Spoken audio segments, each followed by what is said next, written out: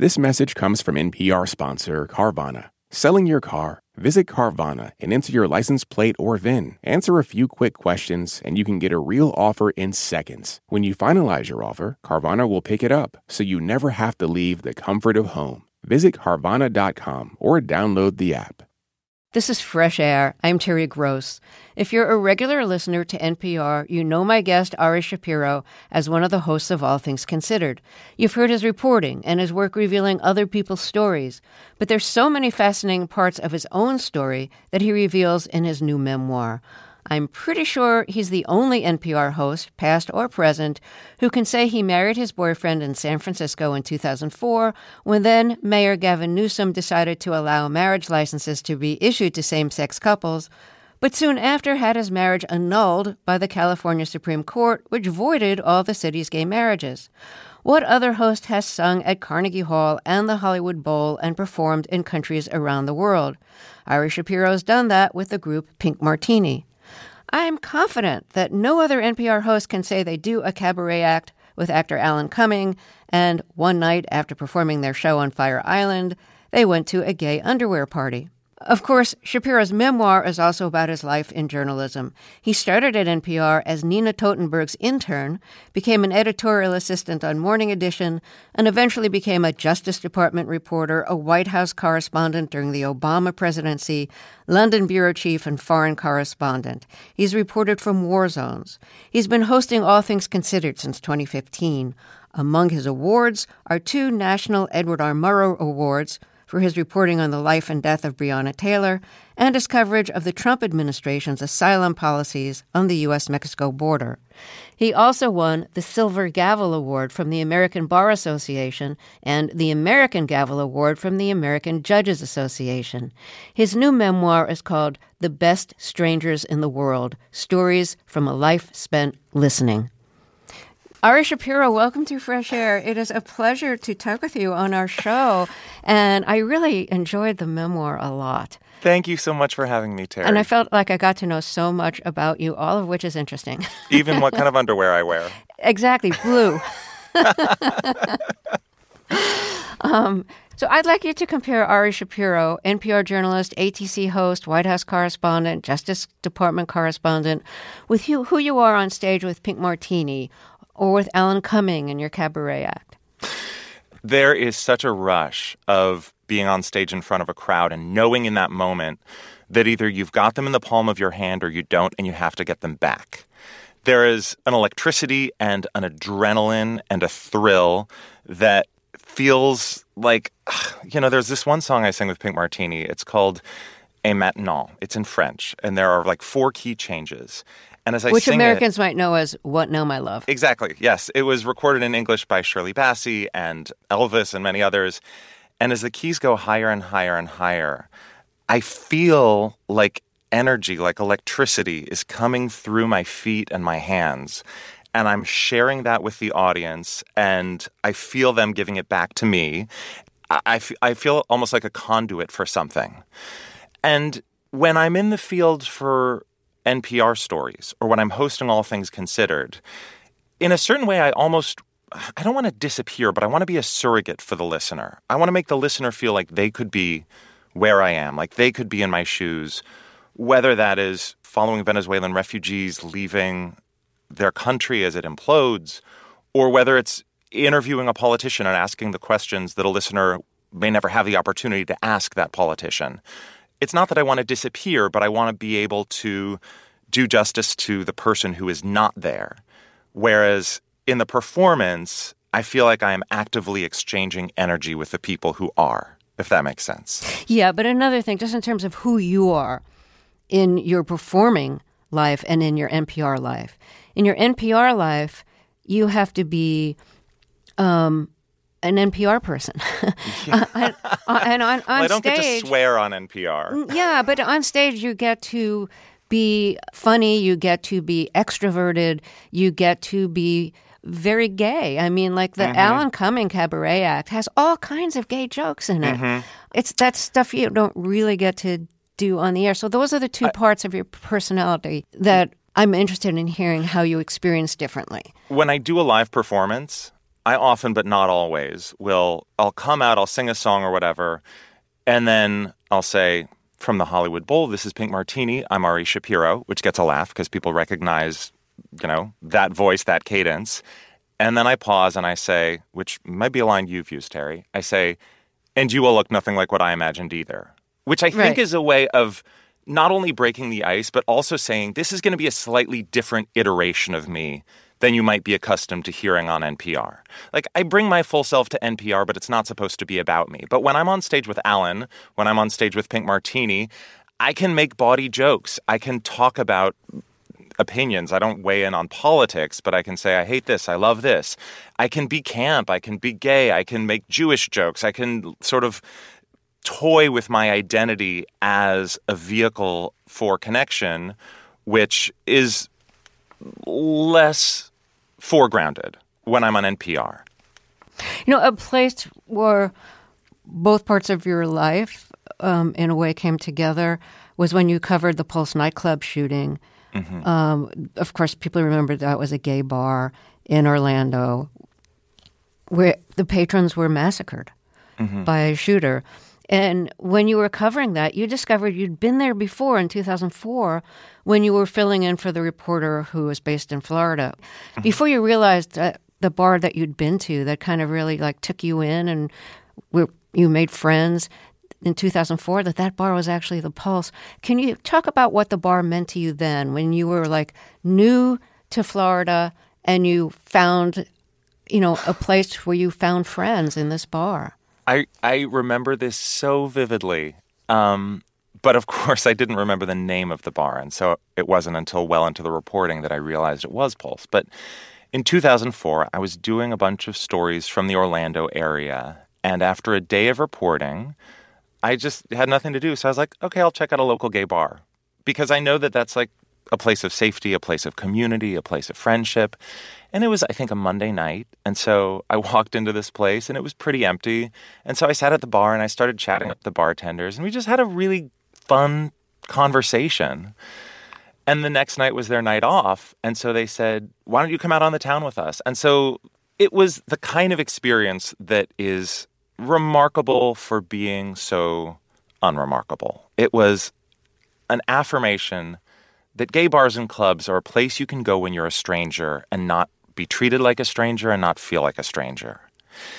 And so all those years later, when I heard the news of the Pulse nightclub shooting, I volunteered to go down and cover it because even though I do approach a lot of stories as an outsider, I knew that my experience and my familiarity and my understanding of this community could bring something to the reporting that others could not.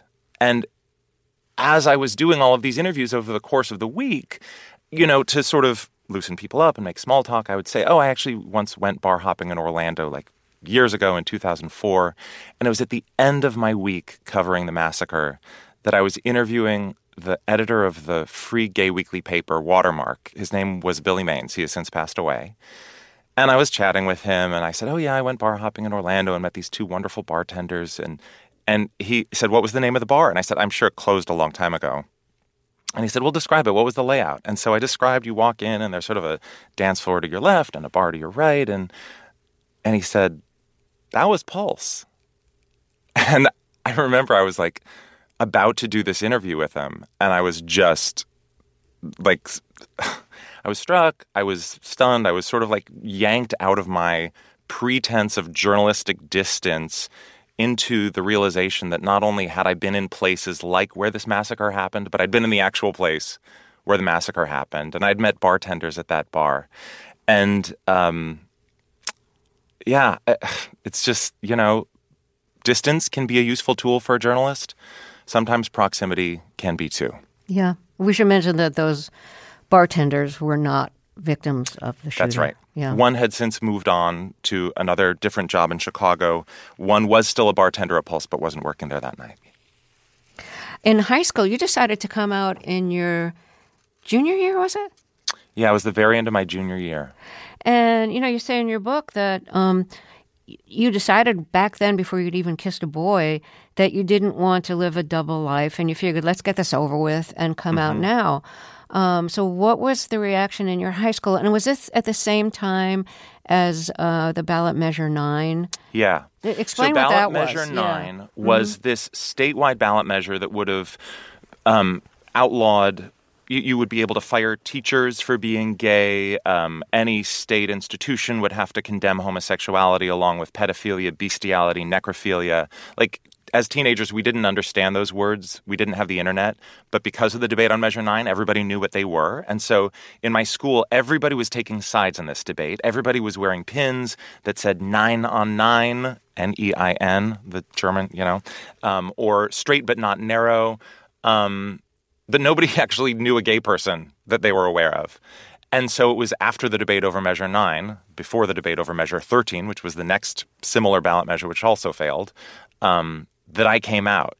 And in that moment, it was like these everybody had been having in the abstract suddenly centered on me. And it was I kind of came out to my parents and family and my close friends the last week of junior year, not being certain whether I would want to be out at school or not. But then I had this summer where I had this incredible experience connecting with queer teens in Portland, Oregon, where my family was living. And it was just sort of this beautiful, flourishing experience that when I got back to school for senior year, I thought, well, there's no way I could pretend to be closeted now. I'm not going to try to keep this secret. And so I plastered my locker with photos of scantily clad men. I put a pink triangle pin on my backpack. I came to school in drag for Halloween. I was just like, I'm going to drown out these whispers with a bullhorn and leave no ambiguity. What was the result of that? I got a lot of attention, positive and negative. Some people threatened me. Some people offered to defend me. At some point, I decided I should just start carrying mace in case the threats were real. I never was physically assaulted. People would, shout slurs in the hallway, but they did that even before they knew I was gay. At least now I could own it and say, like, yes, and what's your point? As opposed to before where I was kind of cowering. Can I tell you about a moment, actually, that was really key, that is not in the book, but I want to let you know about it because it was so instrumental in sort of my journey. I hesitate to use that word, but my journey. Yeah. It was when I was about 15. It was a year before I came out to my family. I was starting to come out to myself. I was sitting in the back of my parents' minivan, and Fresh Air was on the radio. And you were interviewing someone named Paul Monette. Oh. Who was a poet and memoirist who later died of AIDS.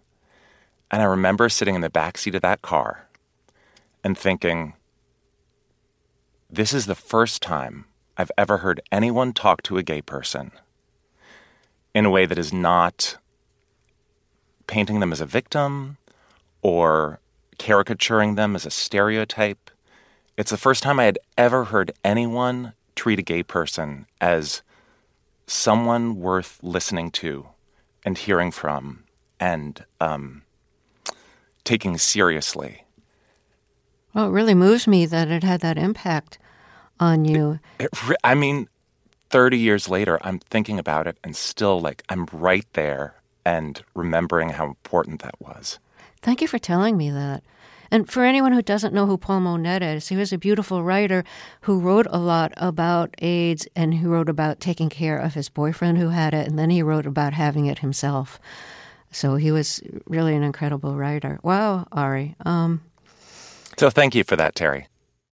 You were moving toward a career as a performer with musicals, dramatic theater, Broadway. A little bit of everything. I sang in choirs. I did a cappella. I did musicals. I did straight plays. I took acting classes. I was an English major, not a theater major at Yale. And when I was graduating from college, I thought about applying for graduate programs in performance. And a friend sort of talked me out of it. And so I applied to as many different other things I could think of, including an NPR internship, which I got rejected for. So anybody who ever feels like they're a failure, just remember NPR's Ari Shapiro got rejected for an NPR internship. But then you found out that Nina Totenberg hired her own interns as opposed to it going through HR or whatever. Right. So you wrote directly to her. What was your pitch to her? I'm curious. I'm hardworking. I know how to, I'm reconstructing some of this in hindsight because it's 20 plus years later. But I think the key is a liberal arts education teaches you how to read, write, and think. And whether you're an English major, a history major, a political science major, or whatever, the ability to read a complicated document, understand what's important about it, and then describe that in writing is a skill that is applicable to Supreme Court opinions, to proposed legislation, to the Mueller report. Those are skills I use every day as a journalist, and they were absolutely useful as Nina's intern. They're skills I learned as an English major. A nice pitch, and I guess she I guess it worked. Agreed with that. Yeah. So what was some of the advice she gave you that you remember? Well, the most vivid advice I remember is she heard me on the phone next to her. We shared a cubicle, and I was requesting an interview with somebody, and I was sort of, I wonder, would you consider maybe possibly... And Nina shouted, Ari, grow a pair. She was like, you need to ask for what you want directly and firmly, and don't take no for an answer. That's Nina. Or those words to live by in the future? Absolutely. I've learned so much from Nina. I remember after she would do an interview, I would transcribe it. This is before there were auto transcription services. And in transcribing it, I would think carefully about when and where she asked the questions, when she asked a follow-up, when she moved on, how she framed her questions. I learned so much because I hadn't written for the school newspaper. I hadn't taken a journalism course. Interning at NPR really was how I learned journalism. After becoming an intern with Nina, you got a job as an editorial assistant at Morning Edition. It started off as a temporary position, and then you moved on eventually to Justice Department reporter, White House correspondent, London bureau chief, host of All Things Considered. But you did freelance reporting. Mm-hmm. Early on, before you got a job as an actual reporter at NPR. What was your reaction to hearing your voice the first time you actually heard it on the radio? And also, you say that early on you tried to have a, quote, NPR voice. What was the voice you had in your head that you were supposed to sound like? And was there, somebody you were modeling that, quote, NPR voice on? I knew I could never sound like Robert Siegel or Bob Edwards, who were sort of like the two authoritative, stentorian voices of NPR. I wasn't consciously trying to do this, but I think I was aspiring to kind of like the warmth of Susan Stamberg, hopefully, and maybe the inquisitiveness of Jackie Leiden. You ask how I reacted when I heard my voice for the first time, and it was painful. I just think, oh my God, I was, first of all, over-enunciating so emphatically. I was so tense. Forgive me, I sounded so gay. Not that that's a bad thing. Not that I try not to sound gay these days, but this is a few years later. The first time I was guest hosting Morning Edition. I actually got a postcard in the mail that said, "Dear Ari, please butch up. I find a daily dose of your personality annoying." Oh, but wait. There's another sentence from that postcard that you quote in the book. I'm a person too. Yes, that's the part that really got me. I'm a person too. What the heck is that supposed to mean? I love that postcard so much. It has sat framed on my desk for more than a decade now. I just treasure it. It was signed D. Emerson, Miami, Florida.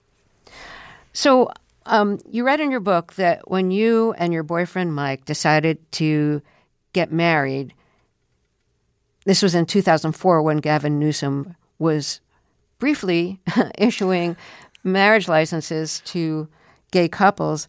You felt you didn't have to ask your parents for permission. They were okay with it. You didn't have to ask your in-laws for permission. They were okay with it. And your parents and your in-laws were good friends too. They talked on the phone all the time.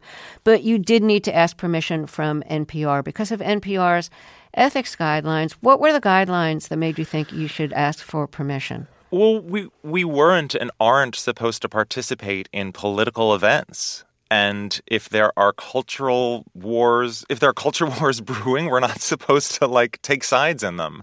And at that time, same-sex marriage was the leading edge of the culture wars. And Gavin Newsom was doing something that no one else, with a few exceptions like Massachusetts, was doing. And it was hugely controversial. And there were protesters. Everybody was talking about it every day. And I was about to go participate in it, which, according to the NPR Ethics Code, is generally something that we are not supposed to do. So what response did you get? I asked my boss, Ellen Weiss, if I could go marry my boyfriend. And she said, "Of course, Ari, you should go get married, be happy. Of course, of course, of course," which I realize how lucky that makes me. And I was still nervous about it. And I said to her, okay, I'm going to leave my NPR tote bag at home. I'll keep a low profile. I'm just doing it to get married. I'm not doing it to make a political statement. I'm not trying to be the poster child for gay marriage or anything. I just want to marry my college boyfriend. She was like, of course, I understand. Go, be happy, do it. If you're just joining us, my guest is Ari Shapiro, one of the hosts of All Things Considered. His new memoir is called The Best Strangers in the World. We'll be right back after a short break. I'm Terry Gross, and this is Fresh Air.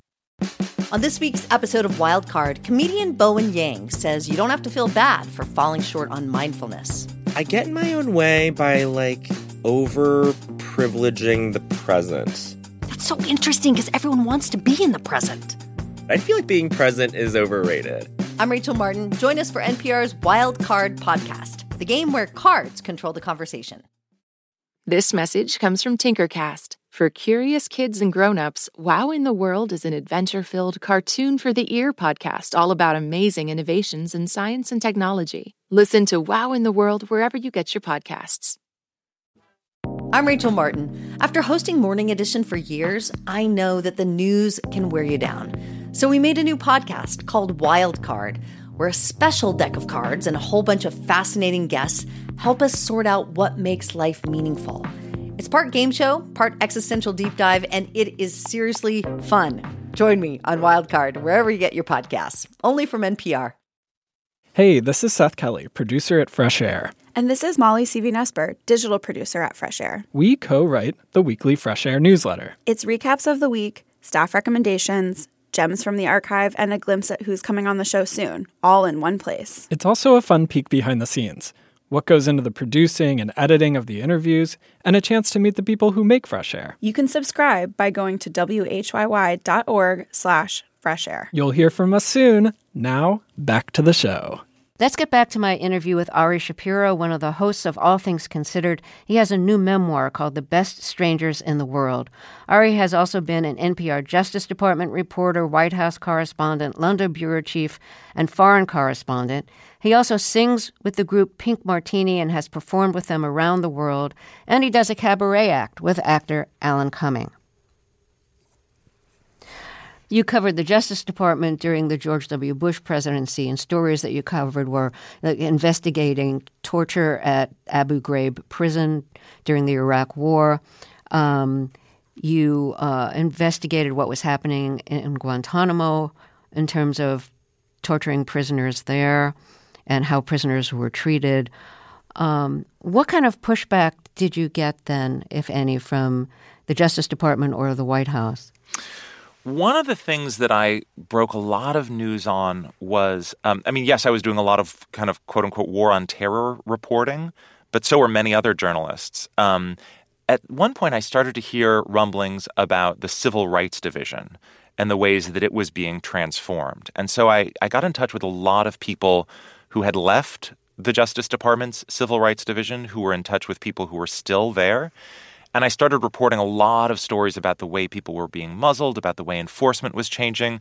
I was the first person to report a story from rural Mississippi about the first time in the country's history that the Voting Rights Act was used to defend minority white voters from discrimination by black elected officials in a majority black county in Mississippi.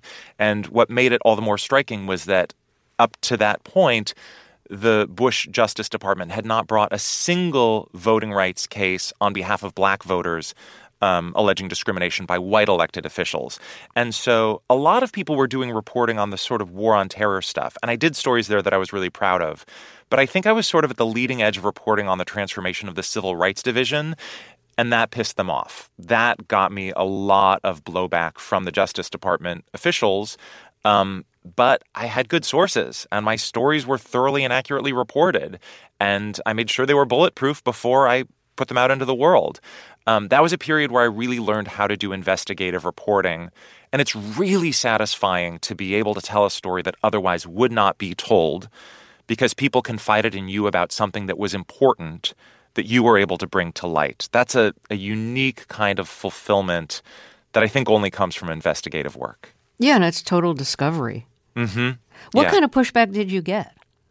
We're doing good work. You're not reporting on the stuff we're doing on behalf of disability rights. And so then I would say, okay, give me an exclusive about that. And they would. And I would go do an exclusive story about the good work the Bush administration Civil Rights Division was doing on disability rights. And so you sort of, ping pong one off the other, leveraging each story to get the next story.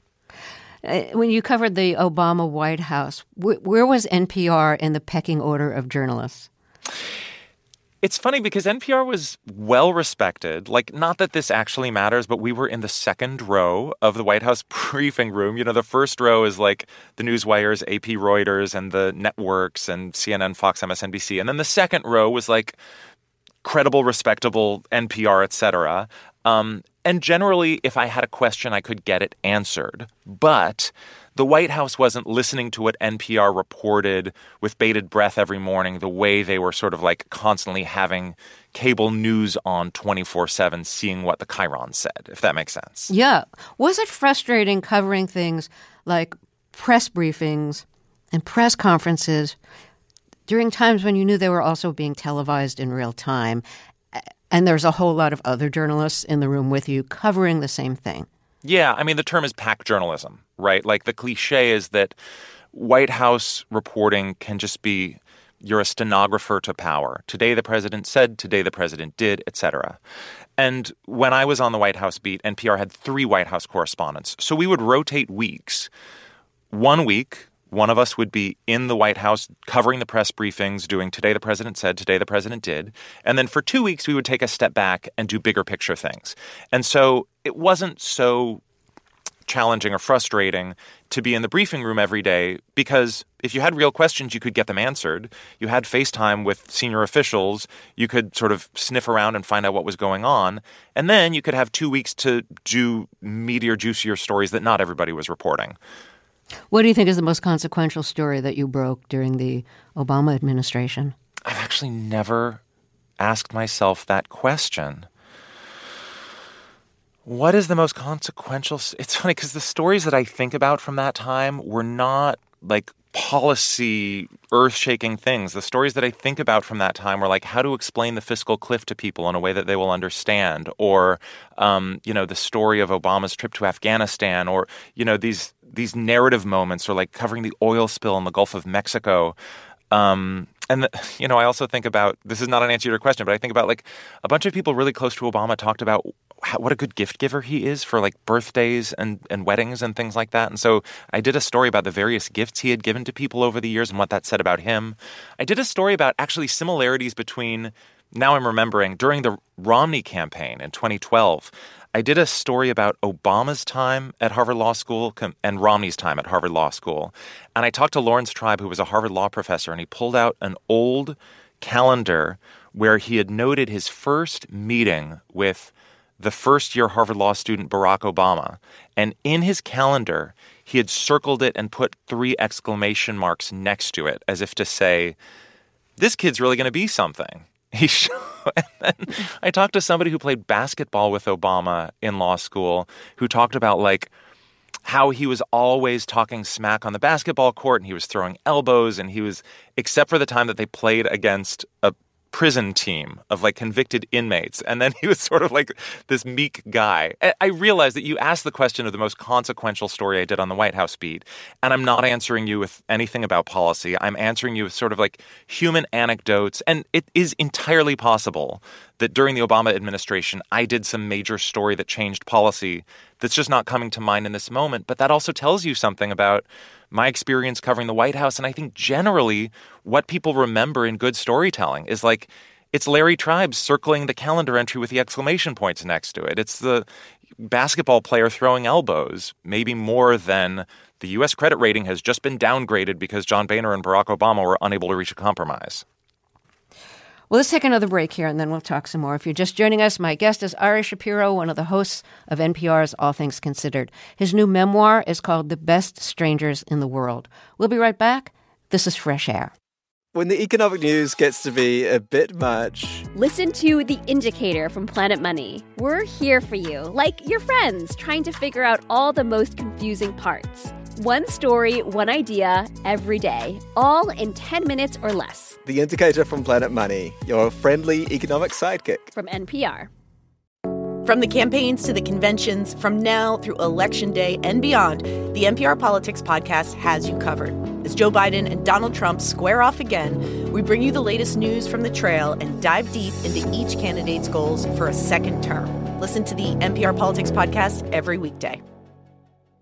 The economy right now is bewildering, impenetrable, inconceivable. Not when you have the Indicator podcast in your ears. In under 10 minutes every day, we simplify the complicated news, like... How does inflation drop? What the heck is a SPAC? Why are trendy little high-fiber sodas suddenly dominating store shelves? And more. Listen to the Indicator from Planet Money and NPR. This is Fresh Air. Let's get back to my interview with Ari Shapiro, one of the hosts of All Things Considered. His new memoir is called The Best Strangers in the World. So let's talk a little bit more about your life outside journalism. You sing with Pink Martini, and which started as a local band in Portland when you were living in Portland. You moved there with your family when you were 8. You were a fan. One of your early reports was about them. You became friends with the band, and then they asked you to sing with them. How did they know that you could sing? Well, after I became friends with them, anytime the band would pass through Washington, D.C. on tour, I would throw a brunch, a dinner, cocktails, a barbecue, something. I would have them over. And in about 2008, there was a dinner cookout that sort of turned into a late-night sing-along around my piano. And it was Pink Martini and this other Portland band I was friends with called Blind Pilot that happened to be in town at that time, and all of my D.C. friends. And it was sort of like late into the night, we were all singing together. And the next morning, Thomas Lauderdale, the pianist who is also Pink Martini's band leader, said, "Hey, we're writing this song for the next album that we want a man to sing. Why don't you come to Portland and record it for us on the album?" Which to me was such a surreal, out-of-body experience to be asked to sing with this band that I had loved since I was in high school. I never thought it would actually happen. And of course, I immediately said yes. And then it happened. And then I was in Portland recording with the band, terrified, not confident in my ability, sure that it would never actually make it onto the album. And then it did. And then Thomas said, "Well, we need to find a time for you to perform this live with us. So why don't you come to the Hollywood Bowl?" And so the first time I ever sang with any band live on stage anywhere was in front of 18,000 people. That's like a nightmare. I mean, it's an incredible opportunity. It's fabulous, but it's also a nightmare. You just have to choose not to view it as a nightmare. You just have to choose to view it as a surreal fantasy, make-a-wish dream come true moment and go out there and know that it's the only time in your life this will ever happen. Except that it wasn't, because I've sung there half a dozen times since. That's really great. I want to play what you describe as the most meaningful song that you recorded with Pink Martini, and the song is called Finis ma di. But before we play it, I want you to tell us what made it so meaningful for you. Well, the tune was written for the first album that the band ever released in the 90s with Spanish lyrics, and for the album Je dis oui, which we released more recently, the band asked a dear friend who's since passed away named Iyad Qasim to reimagine the lyrics in Arabic. And when we recorded it in 2015, the Syrian refugee crisis was at its peak. And Iyad, whose own family are refugees, said he wrote these lyrics that sound like they're about somebody pining for a lost love, but actually he was imagining the experience of a refugee longing for his homeland. And so he took the title of the song from something his own mother always used to say, which is, "There's no breeze as sweet as the breeze of home." So he called the song Finis ma di, which means "in this summer breeze." And before he passed away, the band would tour to Lebanon, Morocco, Abu Dhabi, Tunisia, and we would perform it, and he would introduce it, and he would talk about, as a Palestinian Jordanian, what an honor it was to have this song performed by his Jewish friend. And then I would come out and sing it. We would give each other a hug. It was always this very emotional moment. And I, as a journalist, had covered the Syrian refugee crisis, but this felt like a different way of approaching it and a different way of connecting people and a different way of telling a story about it. Well, let's hear it. This is Ari Shapiro singing Finis Midi with Pink Martini.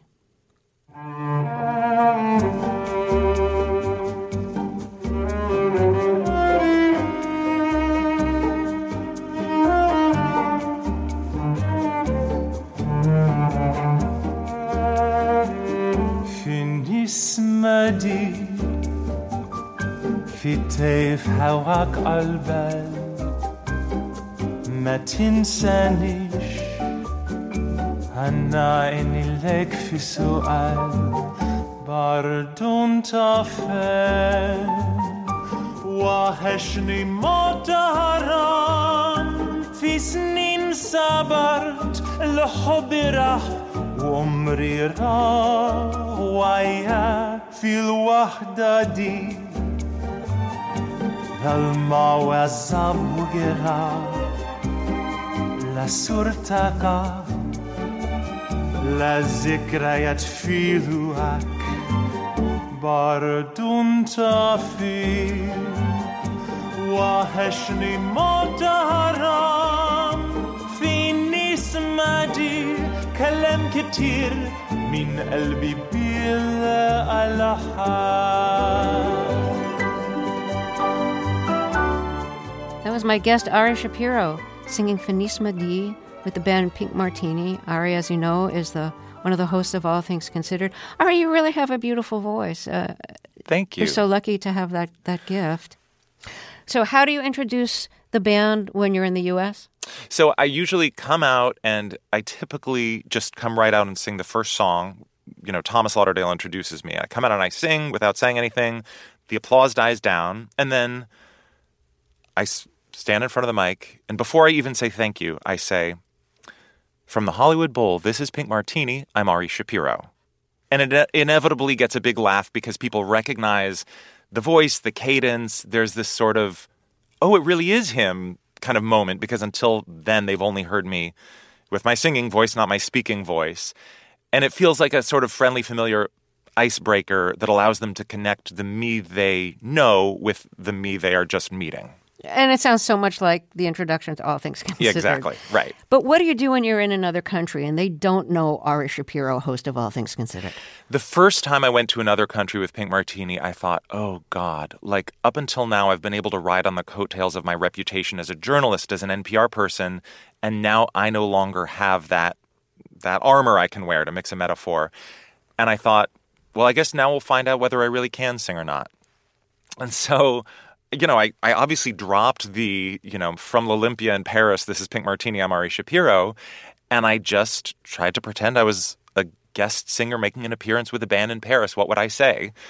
And I tried to be witty and charming and banter, and the audience responded. And they applauded, and they laughed, and I don't remember the specific words, but I do remember feeling like, oh, I can do this. I don't have to make an excuse. I'm not just the journalist who sings. I can actually hold my own in a country where they have no idea who I am, and I'm just a singer. Well, I want to ask you about performing with Alan Cumming. After meeting him backstage at Cabaret when he was doing a revival in New York, a fantastic revival of it. And your friend was in the cast, so you got to go backstage and meet Alan Cumming. And then you kind of hit it off. You interviewed him on stage. He asked you to perform with him. And of course, you accepted. It's like, sure, I'll do a show with you, Alan. Yeah. So you've been touring this cabaret act for some time. One of the songs that you've done together is a new version of the Cole Porter classic, You're the Top. And so you sing about him and he sings about you. Can you sing the part that he sings about you being an NPR journalist? Yeah, I wrote these lyrics. So now let me see if I can remember them. Okay. He sings, I'm just going to go from the beginning because okay, that's fine. I can't say, okay, so I sing, you're the top, you are joie de vivre, you're the top, you're a Broadway diva, you're a graceful swan, your name is on a bar, you are wild and frisky, a Scottish whiskey, a movie star. Then he goes, you're the top, you leave haters cursin', you're the top, you're taller in person. I was Mr. Floop, but you get the scoop, you pop, and if baby on the bottom, you're the top, then we modulate up a half step. Then I sing, you're the top, you're a vegan dinner, you're the top, you're a Tony winner, you are cabaret, a Shakespeare play, a dream, you're the Oxford comma, a network drama, your self-esteem. And then he sings, you're the top, your career is glittered, you're the top, you're all things considered, an effete aesthete, a garden's bumper crop, but if baby on the bottom, you're the top. I was proud of an effete aesthete, a garden's bumper crop. Yeah, I was proud of that one. That's great. So after performing with Alan Cumming, doing your cabaret show on Fire Island, you went to a gay underwear party, which means everybody was in their underwear unless they were wearing like a jockstrap instead. Mm-hmm. Alan had a jockstrap, yeah. Yes. Did you have any reservations about including that in your book? I'm glad you put it in. It's a very enjoyable story, but... it crossed my mind not to include it, but I just had to, so I'm particularly proud of the way that chapter ends, because during the Fire Island show, Chita Rivera made a surprise appearance with us singing the song Nowadays. And that song Nowadays is about squeezing every drop of juice you can out of life. And the idea of going to this underwear party where we were staying in this sort of like dormitory house where all the go-go dancers were also staying. So we had breakfast with all of them. And so we were meeting these people like they were old friends as they're dancing on boxes. And Alan, who's far more famous than I am, is walking around in a jockstrap. And I mean, as I describe it, Alan's husband, who has this very deadpan sense of humor, these people were coming up and they were congratulating us on the show they had just seen. And Alan's husband leaned over and said, do you ever have that dream that people are congratulating you on the show you just did, and then you realize you're not wearing any clothes? I know. That is so great. Yeah. I thought this really is a dream. Yeah. There were other things I left out of the book, but the underwear party stayed in. But the thing is, in the dream, it's incredibly embarrassing, whereas it was really fun in real life because it was really intentional, and you were all in on it. And I end the chapter with a lyric from Nowadays saying, Why don't you sing it? Well, the song begins, it's good. Isn't it grand? Isn't it great? Isn't it swell? Isn't it fun? Isn't it nowadays? And we had talked about Chita Rivera when we did it at Fire Island, and then she stepped out of the wings, spotlight on her. People erupted in joy and cheering. And she said to this Fire Island audience, there's men everywhere, big laugh, jazz everywhere, booze everywhere, life everywhere, joy everywhere, nowadays. And so I end the chapter after telling that story about Alan's husband saying, do you ever have that dream where you realize? I end the chapter saying, there was booze everywhere, life everywhere, joy everywhere.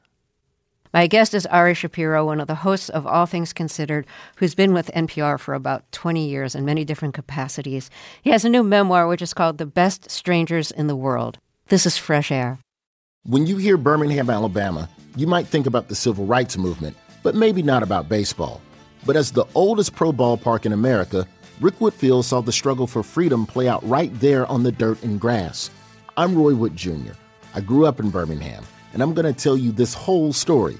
Listen to Road to Rickwood from WWNO and WRKF, part of the NPR network. Every weekday, NPR's best political reporters come to you on the NPR Politics Podcast to explain the big news coming out of Washington, the campaign trail, and beyond. We don't just want to tell you what happened, we tell you why it matters. Join the NPR Politics Podcast every single afternoon to understand the world through political eyes. With more and more information coming at you all day, every day, it can be hard to know where to focus. The new Consider This newsletter from NPR can be that focus. Every weekday afternoon, we take one of the day's biggest stories and break it down in a simple, skimmable format so you can get a better grasp of one important topic and what it means for you in a couple of minutes. Sign up for free at npr.org/considerthisnewsletter. There's something in your book that I regret that you said. And I think it's going to have negative consequences. Oh, wow. I'm really curious to hear what it is. Okay, let me tell you. You say, this is advice you give to your readers. You say, if someone asks you a question, you don't feel like answering, and you don't feel like answering it at a dinner party or during an interview, wait, let me finish. Okay. Start by thanking that person for the excellent question. Then pretend they asked something else and confidently answer the imaginary one without missing a beat. Do it with enough conviction and no one will care. Ari. I was so afraid of what you were going to say. Ari, you were telling people to dodge questions when we interview them. But Terry, people do that all the time already. I'm just giving civilians the toolkit that every senator and congressperson already has. You're reinforcing it. Don't you hate it when people dodge your questions and act like they're answering it? Sure, but if the story is good enough, you know what? I love a good story. If I asked about the best thing that happened to you in the first grade and you tell me about something that happened to you in the fifth grade and the fifth grade story is fantastic, I'll run with you. Yes, but if it's a politician who's dodging you and they're doing it because they don't want to answer. Oh, of course. Yeah. How do you deal with that? Well, it's different depending on whether it's a pre-recorded or a live interview. If it's a live interview, I have to look at how much time there is left and decide whether I want to say, okay, but you didn't answer the question, so let me re-ask, knowing that that means I'm not going to get to the next thing. Option 2 is to say, well, that wasn't really an answer to that question, but I want to move on. So you recognize, but don't take the time to beat the drum. And option number 3 is you just let it go, trust that the listener heard that the question wasn't answered, and move on to the next thing. That's if it's a live interview. If it's a pre-taped interview, you can do whatever you want. And generally, I'll say, okay, let me re-ask, but put a different way. Or, sometimes I will literally restate the exact same words. If I think the person in good faith just gave a different answer than whatever I might have been in search of, I'll find a way to rephrase the question so it doesn't sound like I'm asking the same thing. But I will sometimes verbatim, word for word, ask the exact same question in the exact same way, just so it's really clear.